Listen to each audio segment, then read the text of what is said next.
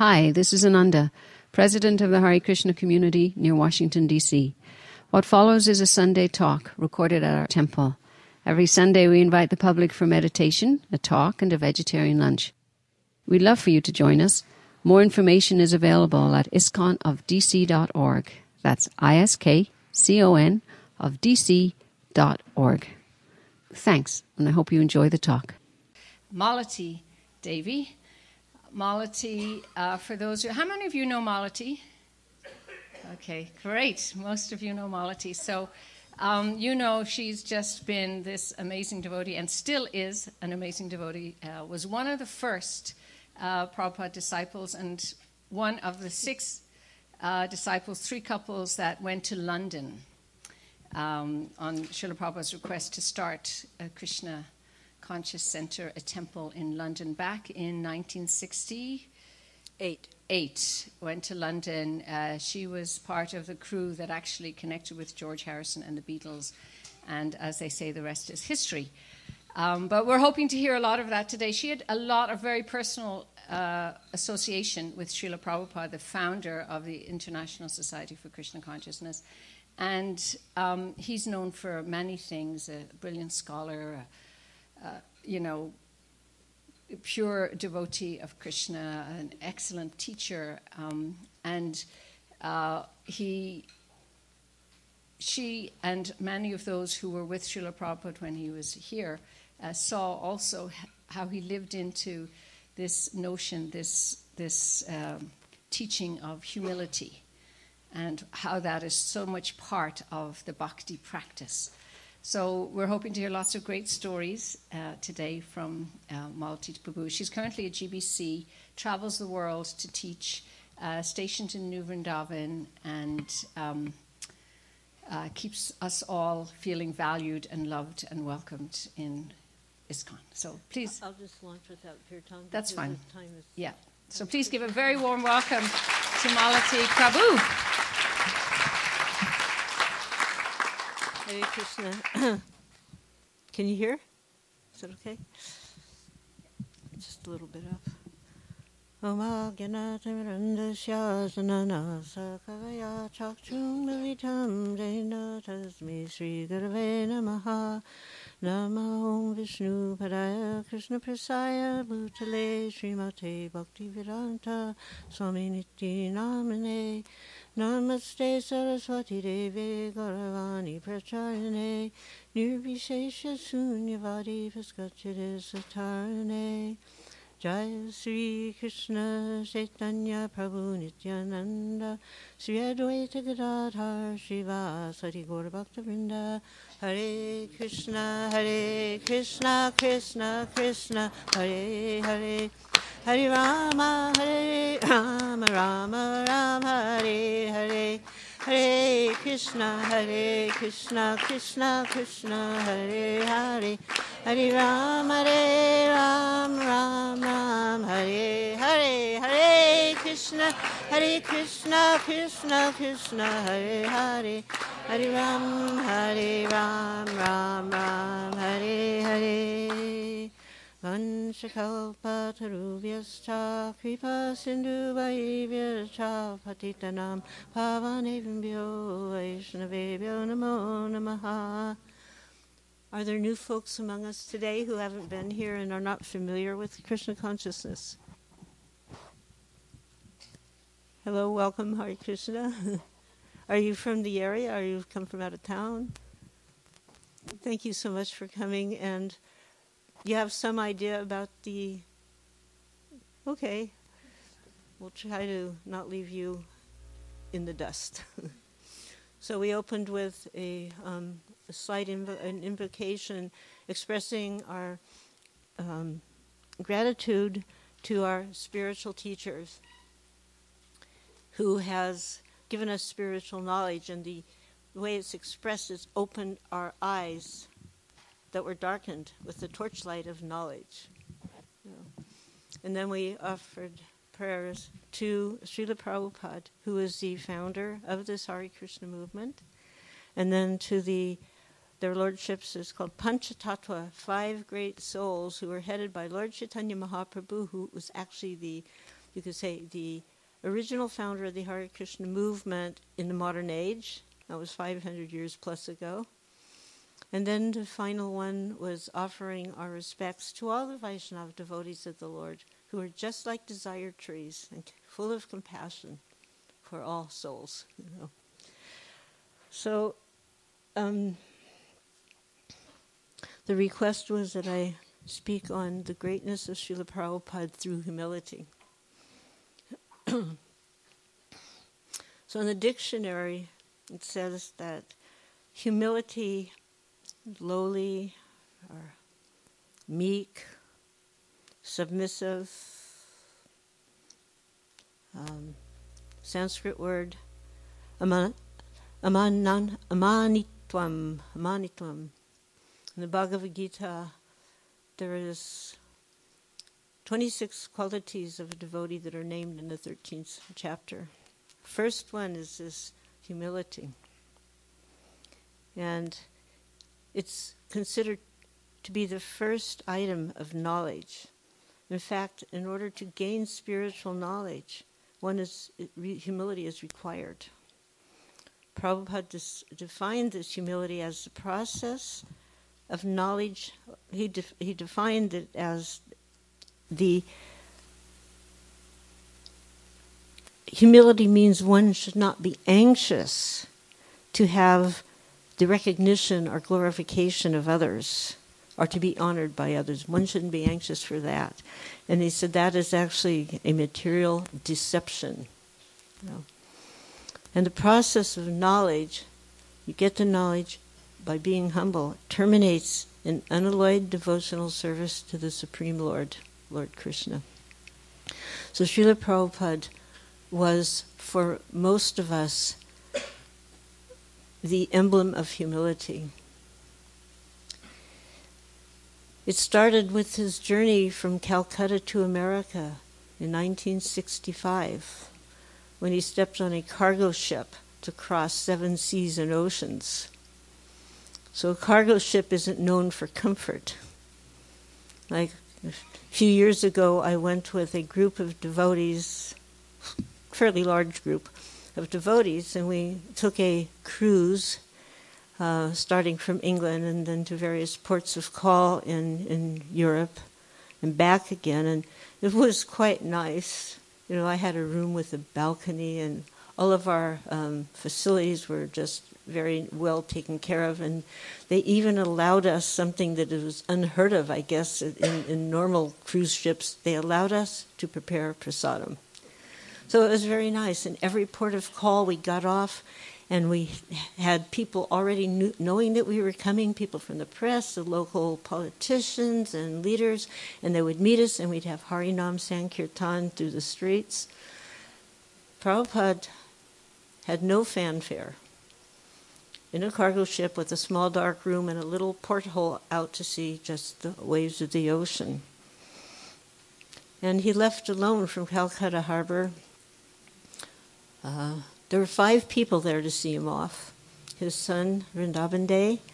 There was a man who had attended a few of his classes or lectures, his talks, and he read in the paper, the Swami Bhaktivedanta is going to America on this such and such a day, August 17th, 1965.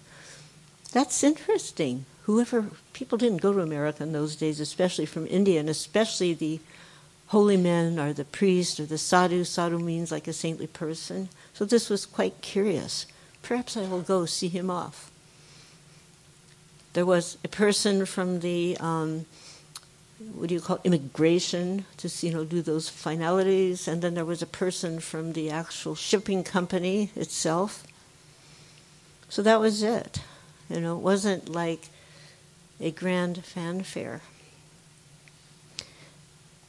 That was a very humble thing to do, and a very brave thing to do at the age of 69, just on the cusp of turning 70, which he did turn 70 in the middle of the ocean somewhere, in the middle of the Atlantic Ocean.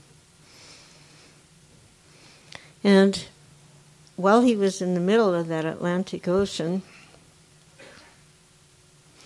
he kept a small diary.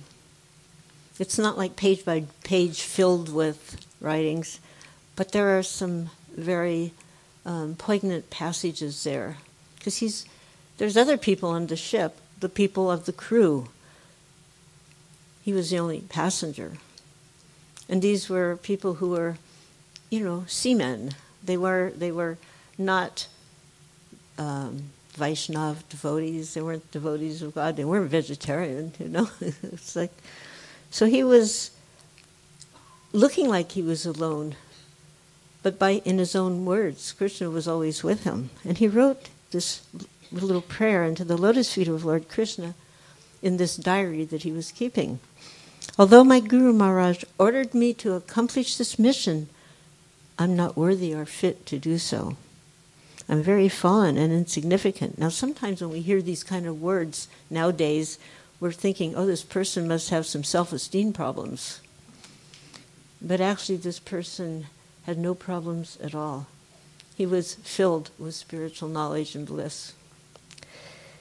And these expressions, such as I just read, are of genuine humility, not of low self-esteem or some psychological derangement. Therefore, O Lord, now I am begging you for your mercy so that I may become worthy, for you are the wisest and most experienced of all. If you bestow your power by serving the spiritual master, one attains the absolute truth and one's life becomes successful. If that service is attained, then one becomes happy and gets your association due to the good fortune. So this was Prabhupada's mood. He was not a proud person. He was not advertising himself. As he approached Boston Harbor, which is where the boat first docked, and you went through the customs formality, there was a beautiful prayer, Markani Bhagavat. And there's the final portion of the prayer. He's saying, you must have, in the beginning, you must have some reason to bring me to this horrible place, speaking about America, otherwise what am I doing here? You must have something for me to do. In the end he says, so if you like, you can make me dance. Make me dance, make me dance. He's submitting himself fully to the Supreme Lord. As his early and young disciples, we were fascinated by that concept of, I'm just a puppet. That was the point. I'm just a puppet in your hands. If you like, you can make me dance. You can make me dance. One disciple said, Swamiji, I'm just your puppet. And Prabhupada said, yes, I want you to dance this way, but you are dancing that way. We didn't quite understand.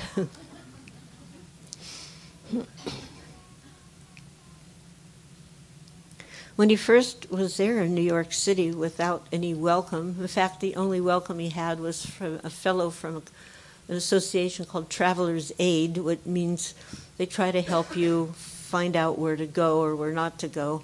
In this case, he had tickets for Prabhupada on a Greyhound bus out of the main terminal and taking him to Butler, Pennsylvania, which was not a very, with all due respect, it wasn't the most glorious town on the map, and it was probably, not a place to start a worldwide movement, which he quickly realized.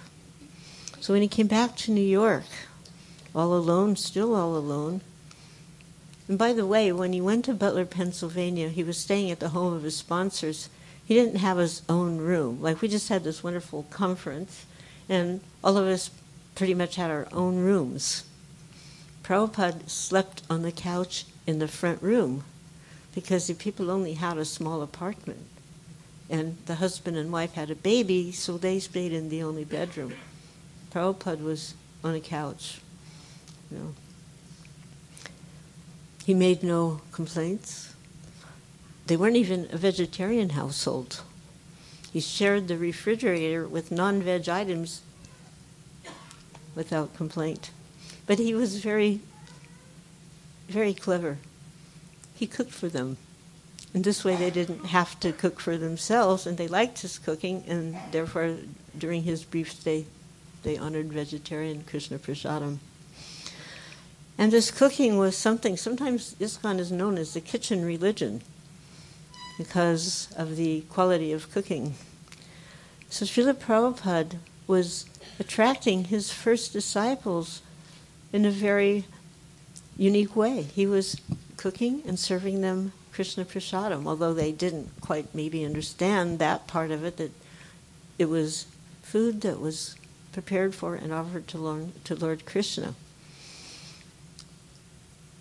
Not only did he cook for us, but after everybody would eat, there was just a small handful of young men at that point that'd get up and walk away and leave their plates on the floor, leaving Swamiji or Srila Prabhupada to pick them up and wash them himself. After some time, one young man who had been coming for a little while, he noticed that. And he said, "Swamiji, is there anything I can do to help?" And Prabhupada said, "I thought you would never ask." The Hare Krishna movement had a very humble beginning. It was under an American elm tree in a park in the Lower East Side called Tompkins Square Park. Tompkins Square Park has about 10.5 acres and quite a lot of trees. Prabhupada would come and sit under this one tree and by himself with a little drum, a little tiny drum called a bongo drum. You have to be pretty old to know what a bongo drum is because that was like, these drums were kind of like in the 50s and very early 60s, used by people called beatniks. So one of those beatniks had given this little drum to Srila Prabhupada and he'd sit and play it. And that's a very sacred drum now, and for your information, you can take darshan of that drum in New Vrindavan at Srila Prabhupada's palace, the very drum that he played at Tompkins Square Park. So he sat under this American elm tree, a very humble tree, Chinadapi Simnichita, Torarapi Sahishana, that humility, this is how you chant with humility, and the tree is seen as a very humble species. Why? Because it's just standing, it's giving shade when needed. Sometimes somebody comes and whacks off one of its branches. Sometimes they just cut the whole tree down. And there's no protest, there's no backlash. So this Hare Krishna tree, still standing. And if you go on the website for Tompkins Square Park, which I did this morning, among the attractions the first attraction is actually the Hare Krishna tree. On October 9th of 1966, Srila Prabhupada sat under that tree, started playing, and a group followed, began to join him in this chanting, and someone recorded it, and it was the first recorded kirtan of the Hare Krishna Maha Mantra in the West. That was October 9th in 1966. Srila Prabhupada, with great humility, left New York City at the call of some young folks, myself being one of them, led by Mukunda Goswami, but at the time Adhikari. And he came to San Francisco. And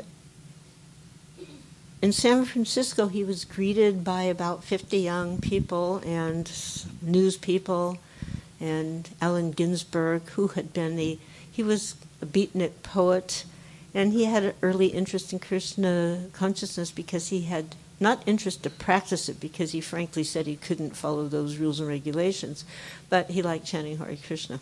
So at that airport, including one dog, if you look at the little video for San Francisco Airport's 68 January, Srila Prabhupada's arrival, you'll see one little happy dog. That was our dog, Ralph, myself, and Jamsunder.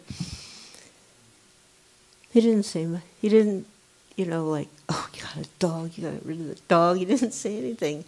And we came back, and the dog would come right in the temple. And he was a quiet, well-behaved dog. But one day, Prabhupada, as he was leaving, the dog was leaving with him, and we were all leaving, he stopped and he goes, "Perhaps it is better if the dog stays outside of the temple." Perhaps it is better. We took him to this mantra rock dance because we had been associated with all these burgeoning rock and roll groups. And we thought, here's a way to get known quickly. Here's a way to make some quick cash, because we definitely needed to pay the rent of this building that we had found on Frederick Street for the second temple. And we took him into this place, this big, huge, dark cabin called Avalon Ballroom. I don't know how to describe it in such a way that those of you who are more innocent and pious could possibly understand. But what I can tell you, it was a huge place filled with crazy people and filled with smoke coming from incense, but most of it was coming from different types of herbs that people were smoking. And there was these lights. It was called a light show, and the light show was specifically calibrated to make your mind get a little out of joint, so you couldn't see anything clearly. And everywhere around you saw shadowy figures of these people. Nobody looked at all in sync with anybody else. And every single one of the 4 regulative principles was being broken in plain sight in most cases. And we brought him there. As he was leaving that place, he commented. I was up on the balcony, and I was looking down. And so, just like a few minutes ago, so to speak, in my life, I had frequented this very place. It was a place you went to, And suddenly, with just a few days of association with this saintly personality, I saw the whole thing with different eyes. And as I looked down and I saw Srila Prabhupada Swamiji coming out into that place on the stage with this whole chaos going on around, I felt kind of like a mother who seeing her kid run out into the freeway. I felt like it was a dangerous place and we shouldn't have brought him there. But I couldn't do anything. I couldn't stop it. The show was going on. After he did his part, he could understand these people they had no ability to hear properly at that point. So he spoke really shortly, really concisely, and short kirtan, and left. I was standing by the door when he came to go out, and he looked back. This is no place for a brahmachari. Brahmachari meaning a celibate student.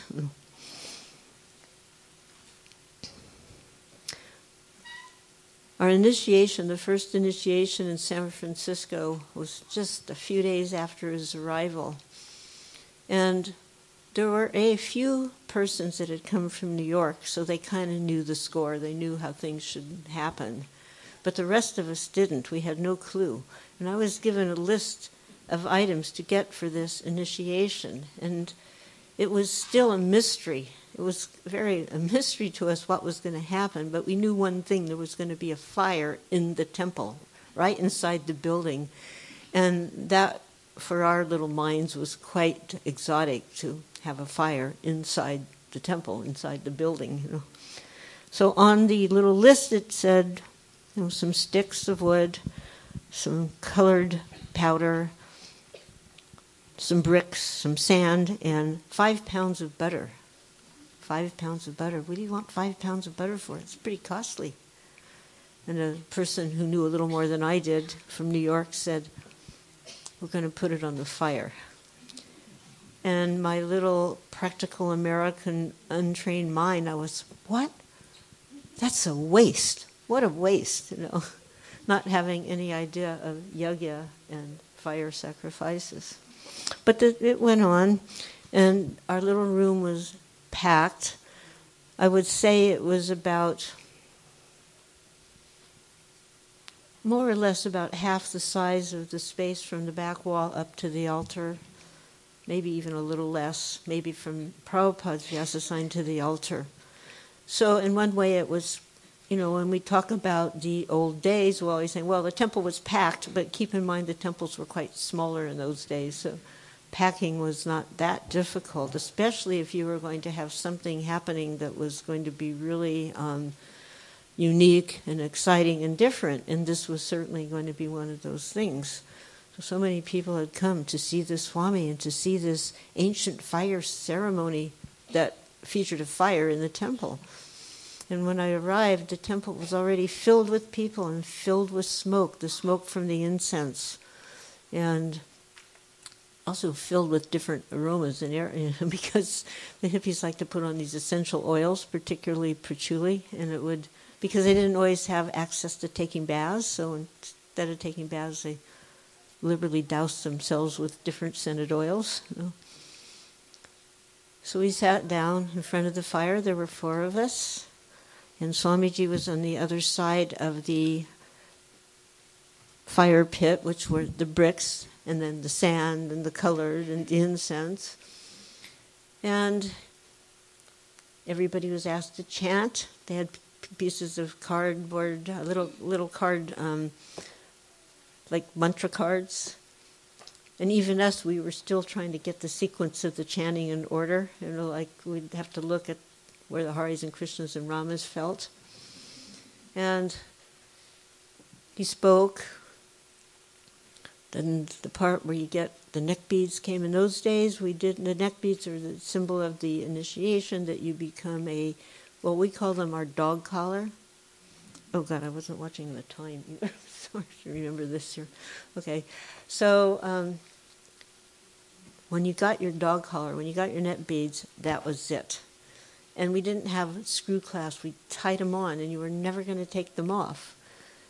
So now they're coming closer, those neck beads, and I'm thinking, others are thinking, oh my God, if once these are on, that's it. We're locked in. And I remember looking at the door thinking, well, I could get out and run out, but I didn't do it. And then we were given a name, and then we were handed a banana. And we're looking at the banana. What do? Well, you peel a banana, don't you? So we started peeling the banana, and then we were told, no, it's going to go in the fire. And then Swamiji said something to us, and we didn't, he knew English, but his English was like the British English with a Scottish twang because he went to the Scottish Church College. So he kind of we didn't know what he was saying, bodom, bodom, bodom. But we turned to the former Harvey Cohen, who just had gotten initiated, and now he was Hari Das, and he was going to be our temple president, and he'd been to New York and seen Swamiji there, so for sure he'd know what to do. And we did exactly what he did. He got up on his knees, we got up on our knees, he leaned forward, we leaned forward, and he started blowing on the fire, we started blowing on the fire. And all the smoke and the fire split, and we saw the eyes of Srila Prabhupada, Swamiji's eyes, like really big, round eyes. And we could understand maybe that's what he didn't mean. And he picked up a pair of kartals, and he began a kirtan. He was trying to tell us to bow down. Something a disciple, a newly initiated disciple, somebody here outside the door stopped me when I came in, and she said she'd just gotten initiated today. So I'm sure she would know you have to bow down in gratitude to your spiritual master. But we didn't know that, and he had to tell us. So, and at the time we didn't realize it so much. It was in reflection that we realized the genuine greatness of Srila Prabhupada and his humility, that he could accept such fallen creatures as we were, as his disciples.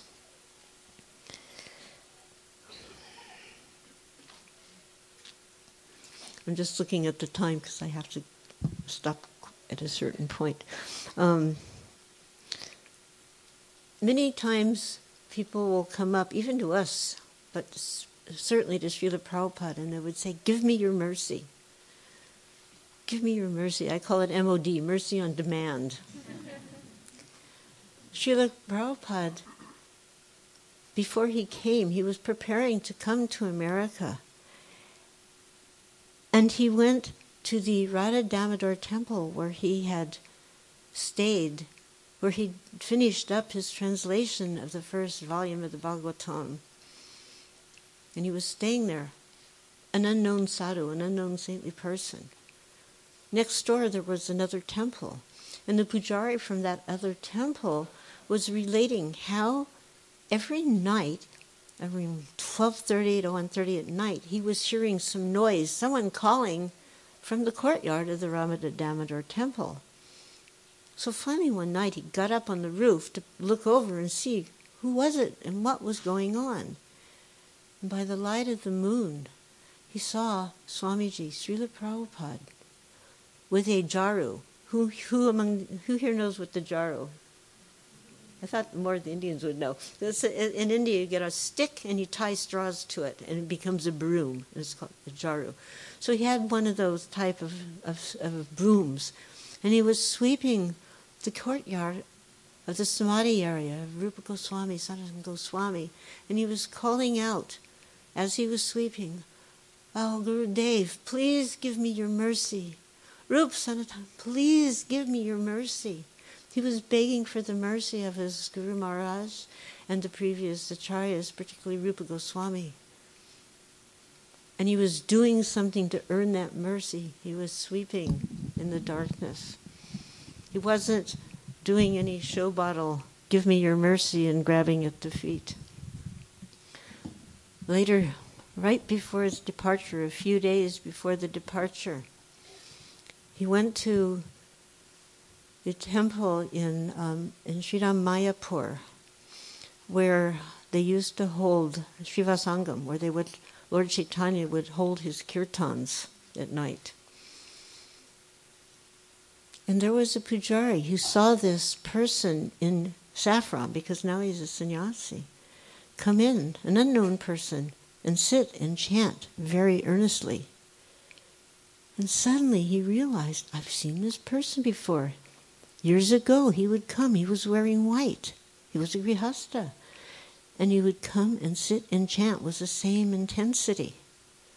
He didn't want to disturb him, so he didn't say anything. But after he was finished chanting, he saw the pujari and he came up with great humility and begged the pujari for his blessings. And he told him, "I am leaving on a terrible journey. My spiritual master has requested that I go and preach in the West. And I'm leaving. Please give me your blessings that I may serve my Guru Maharaj. Please give me your mercy." This was the beautiful mood of Srila Prabhupada. He wasn't a MOD, mercy on demand. He was begging mercy and indicating by his example that he wanted it. So, as some of you may have read Chasing the Rhinos by Shamsundar. Has anybody here read that book? No. It's a book by Srila Prabhupada's servant for 2.5 years, Shamsundar Das. Lift it up. You might wonder, what does this mean? And Shamsundar, you see, Srila Prabhupada, he said, my only disease is that I didn't think little. So he said, if you're going to go hunting, you should hunt for a rhino, because they're very big creatures. And if you don't get one, people say, well, what do you expect? They're so big. But if you get one, they'll say, wow, that was really good. So there was a phrase, chasing the rhinos. If you go after a big project, do something big.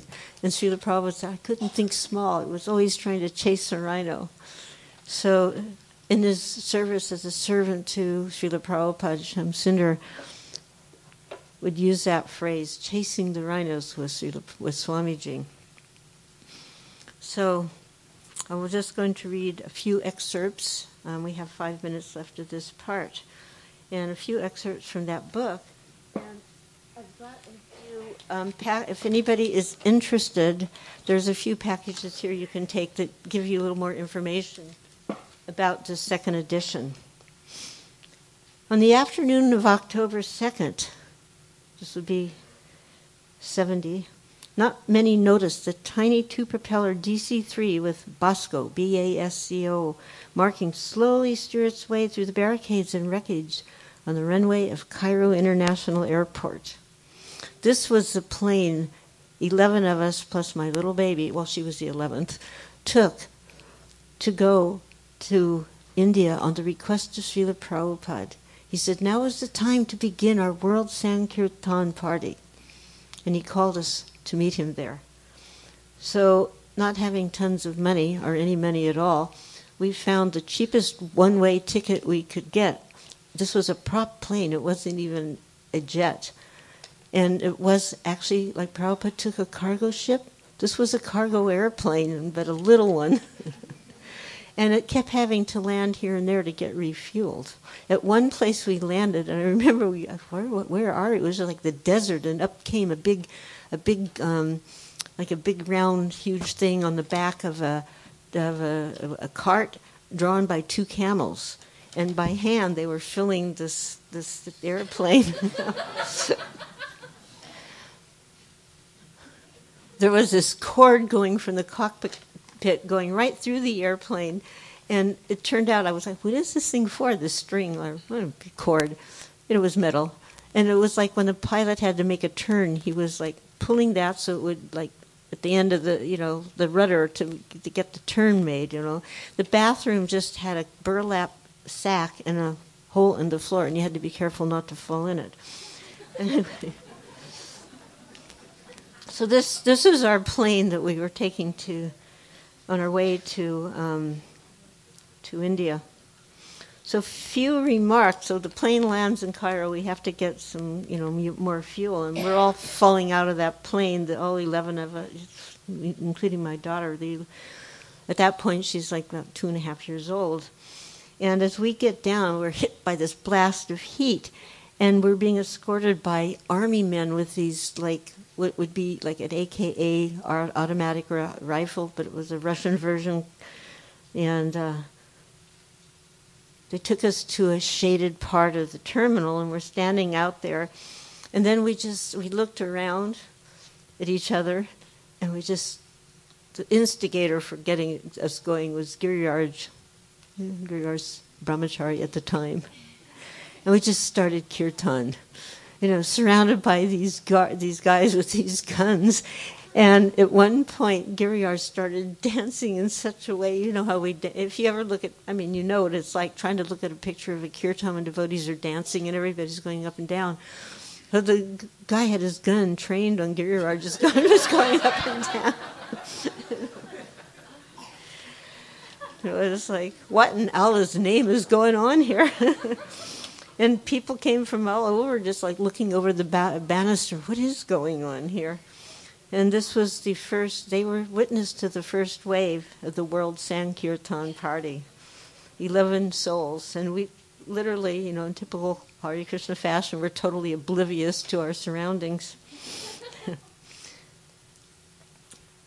Srila Prabhupada told us in the olden days, in the earlier times, the Maharajas would keep elephants as a symbol of great wealth. And of all the elephants, a white elephant was the most precious of elephants. It was like the supreme. So if a Maharaj happened to get a British wife, they used to say he was keeping a white elephant. Prabhupada said, now you American boys and girls, you are my white elephants. Everyone is seeing my dancing white elephants. And we roared with laughter, and the name sticks. Prabhupada's dancing white elephants. So my time is finished. Somehow I can't seem to get things as much as I'd like to tell you in my time frame, but I hope that in some way, really, the theme is humility. Everything that Srila Prabhupada did required great humility, because he wasn't going where he was known into known situations. In some places, like, we didn't know how to treat a spiritual master, a saintly person. And devotees told me, and certain times, it's like this one temple, there was only one bathroom for everybody, including Srila Prabhupada. And he would stand in line to use it along with the rest. And the devotees didn't think, oh, please, you go ahead. You know. Humility is a sign of greatness. And Srila Prabhupada was the greatest of the great in our hearts. Hare Krishna.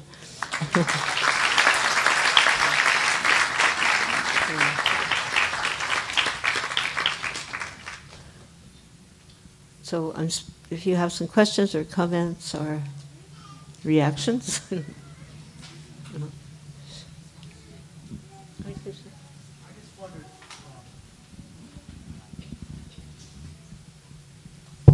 I just wondered, because I'm planning a trip to India, and I'm very interested in Dharma. Did Prabhupada ever speak to you about Dharma, the concept? Yes.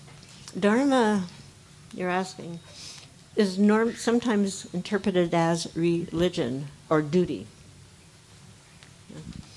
Dharma, Prabhupada explained to us, is like the essence. The essence of water is liquidity, but sometimes it turns into ice, but its Dharma is liquid. And our Dharma, as spirit souls, we're not this body, we're spirit soul, is service to the Supreme Personality of Godhead. That is Dharma. Okay. Yeah. Just shout. By the time the microphone gets there.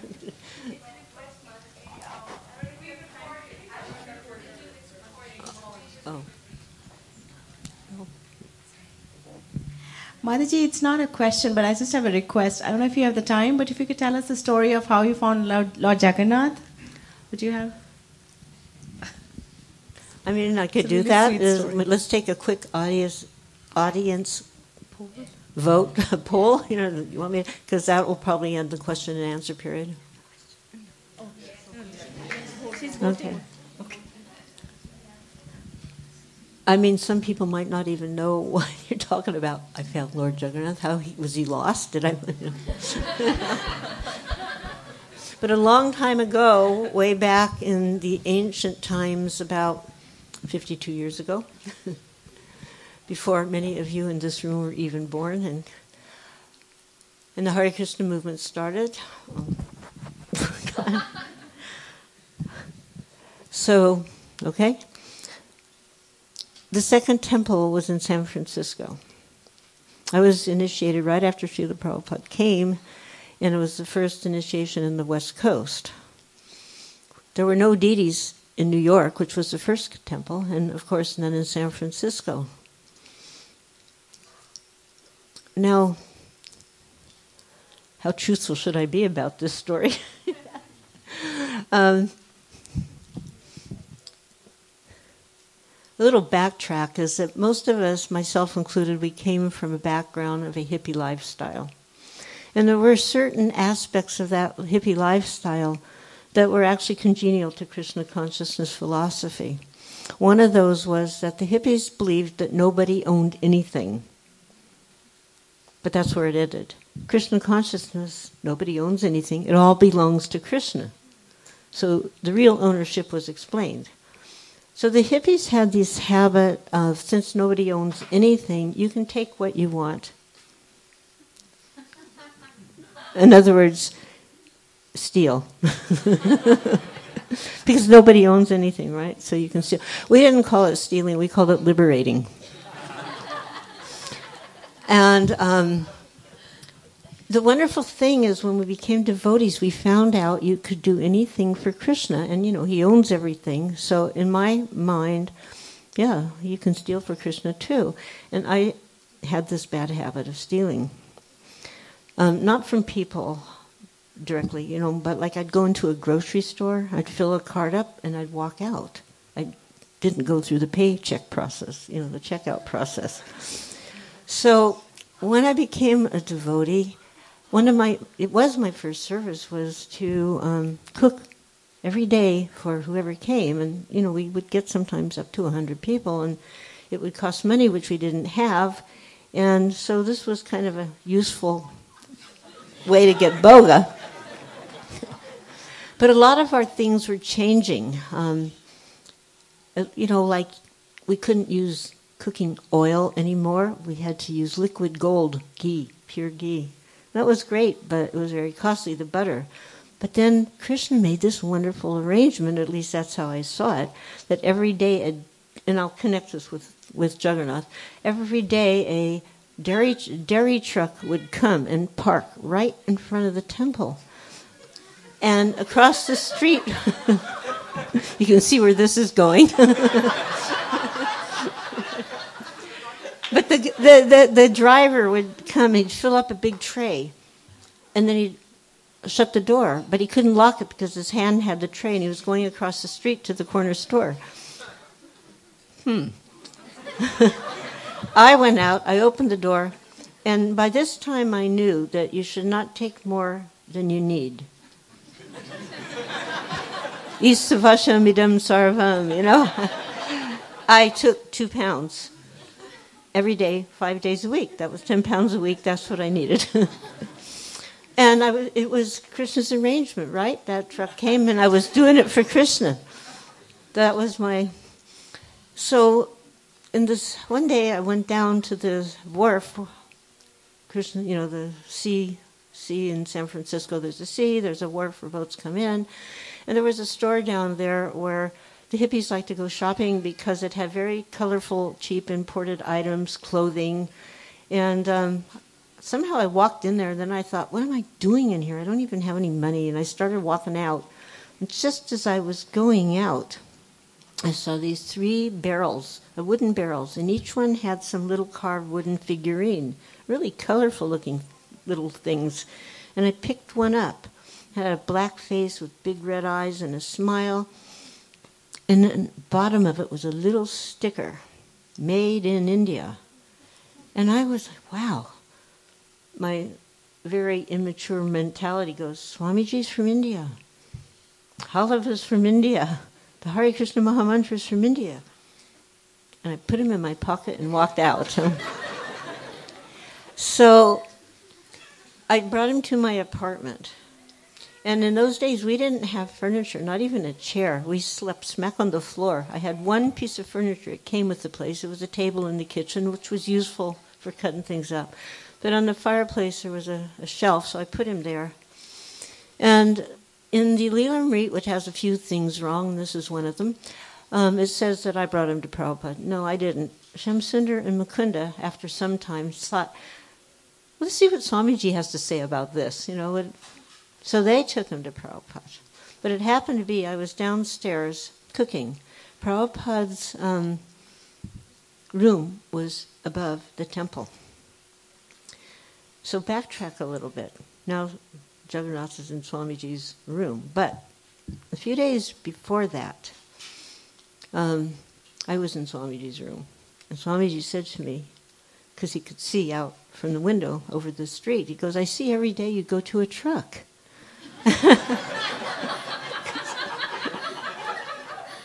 He goes, and it's just curiosity, what are you doing? Well, suddenly I felt a little strange about what I was doing. And I was thinking how to answer him without saying, oh, I'm stealing butter. So I said, truthfully, I'm getting butter. And he says, oh, Krishna was also a butter thief.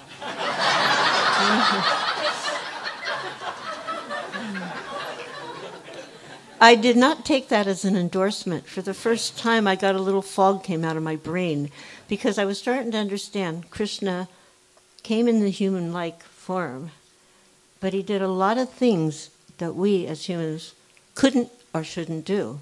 And for the first time, I realized stealing was probably one of the things I shouldn't do. And Prabhupada didn't say anything. That's all he said. But I got from that realization. And from that point on, I stopped stealing. But I'd already stolen Lord Jagannath. I mean, it said a pure devotee can control the Lord. So I'm not a pure devotee. That wasn't the intimation. But here the Lord was like inducing me in his own way, because knowing he knows everybody, he knows the heart of all the living entities, and somehow he wanted to show up in San Francisco in our little temple. So somehow at that moment my propensity for stealing was used to capture Lord Jagannath. So I came up and Prabhupada said, so, he, first of all, they put him down. He made obeisances. So you have gotten? He says, no, Malati, bring her here. So one of his servants ran down and called me. And there was an elevator in the building. But I was young, and I could run faster than the elevator. So I ran upstairs. I remember I shut off the stove. I ran upstairs. And when I entered his room, because I didn't know why he was calling me, I saw that little Jagannath sitting on his trunk that he used as a table. And suddenly I felt a little apprehensive, like, oh no, I'm caught again. And I'm not even stealing anymore. I felt like, a little anxious. But he said, so you have found? And I said, yes. And then he said, so were there others? And I got feeling a little less anxious. I said, yes, lots. He remained very sober. He says, no, 2 others, different.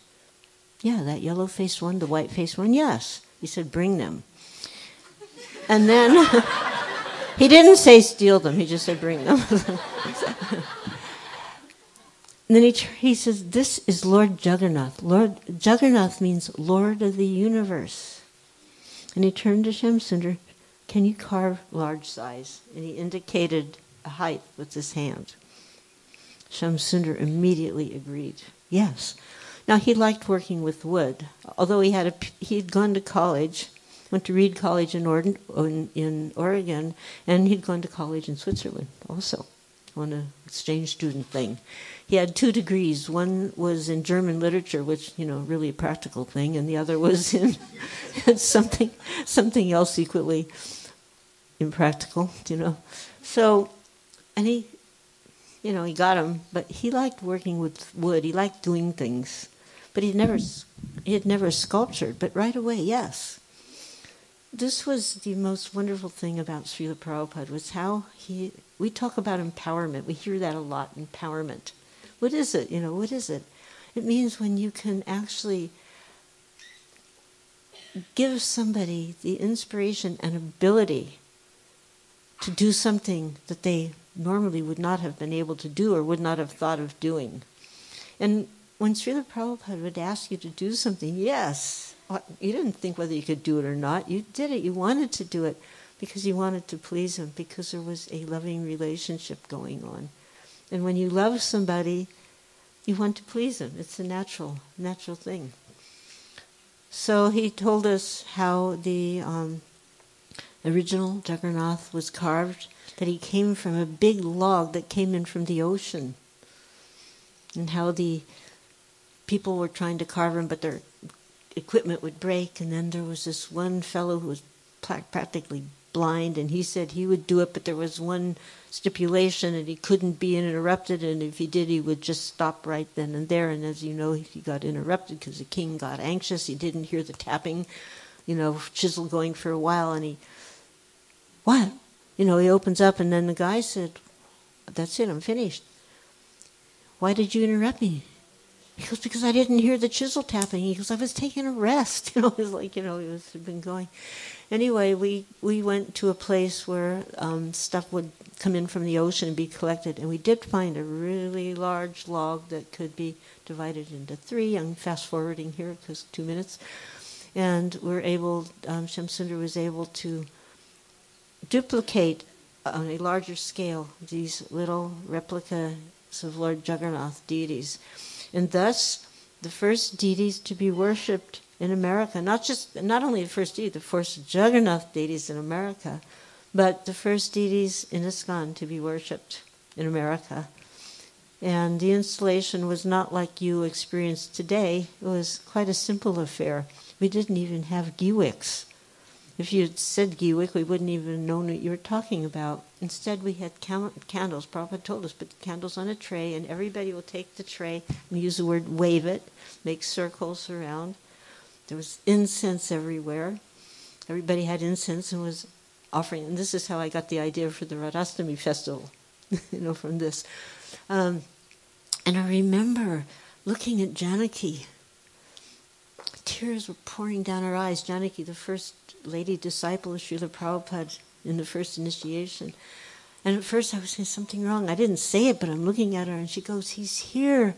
He's really here." She was looking at Lord Jagannath and she was seeing his presence and she understood Lord Jagannath was really here.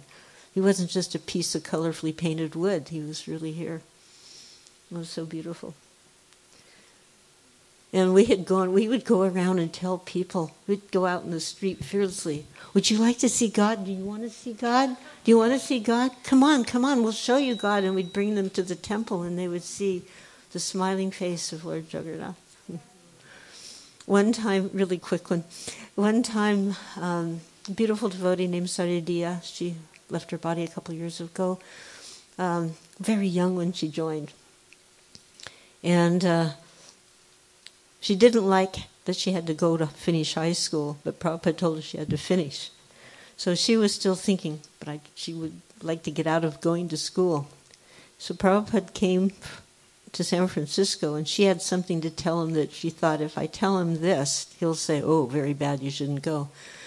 "Swamiji, the boys bother me." "Oh?" "Yes, they want to come and see me after school." "Oh?" "Yes, they asked for my address." "Oh, when they ask for your address, give them the address of the temple." And then they'll see the smiling face of Lord Jagannath. Srila Prabhupada ki jai.